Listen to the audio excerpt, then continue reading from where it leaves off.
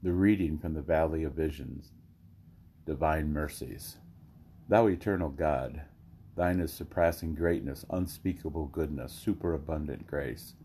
I can as soon as count the sands of the ocean's lip, as a number of thy favors towards me. I know but a part, but that part exceeds all praise.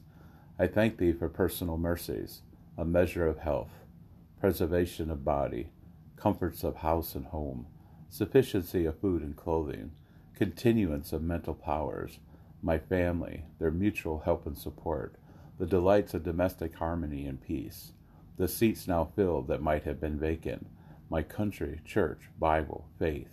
But oh, how I mourn my sin, ingratitude, vileness, the days that add to my guilt, the scenes that witness my offending tongue.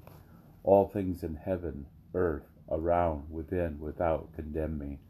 The sun which sees my misdeeds, the darkness which is light to thee, the cruel accuser who justly charges me, the good angels who have been provoked to leave me, thy countenance which scans my secret sins, the righteous law, thy holy word, my sin-spoiled conscience, my private and public life, my neighbors, myself, all write dark things against me.